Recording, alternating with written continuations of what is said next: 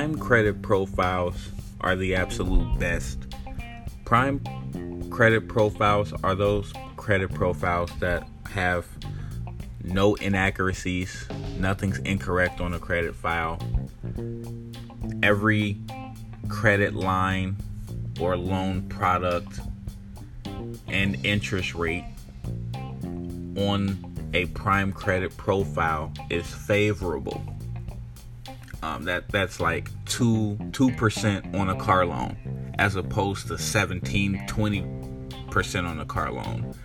That's the lowest mortgage rate that you can possibly get, which is creeping back up to the 5s, but you're probably gonna be in the 4 range if you have a prime credit profile.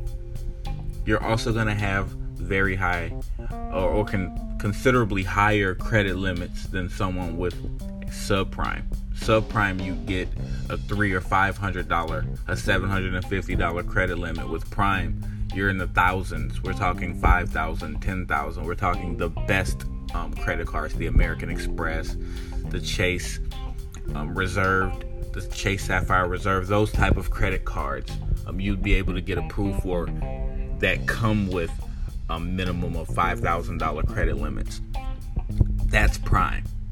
Prime credit is when you can negotiate your terms and say, hey, no, I've been building my credit. I know a lot about terms and interest rates. You're not accepting a 6% interest rate on a car loan when you've got a prime credit profile. That shouldn't be realistic to you. They're not charging you 6%.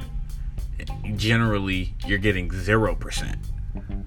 But no more than 2%, 2.3% or something to that effect.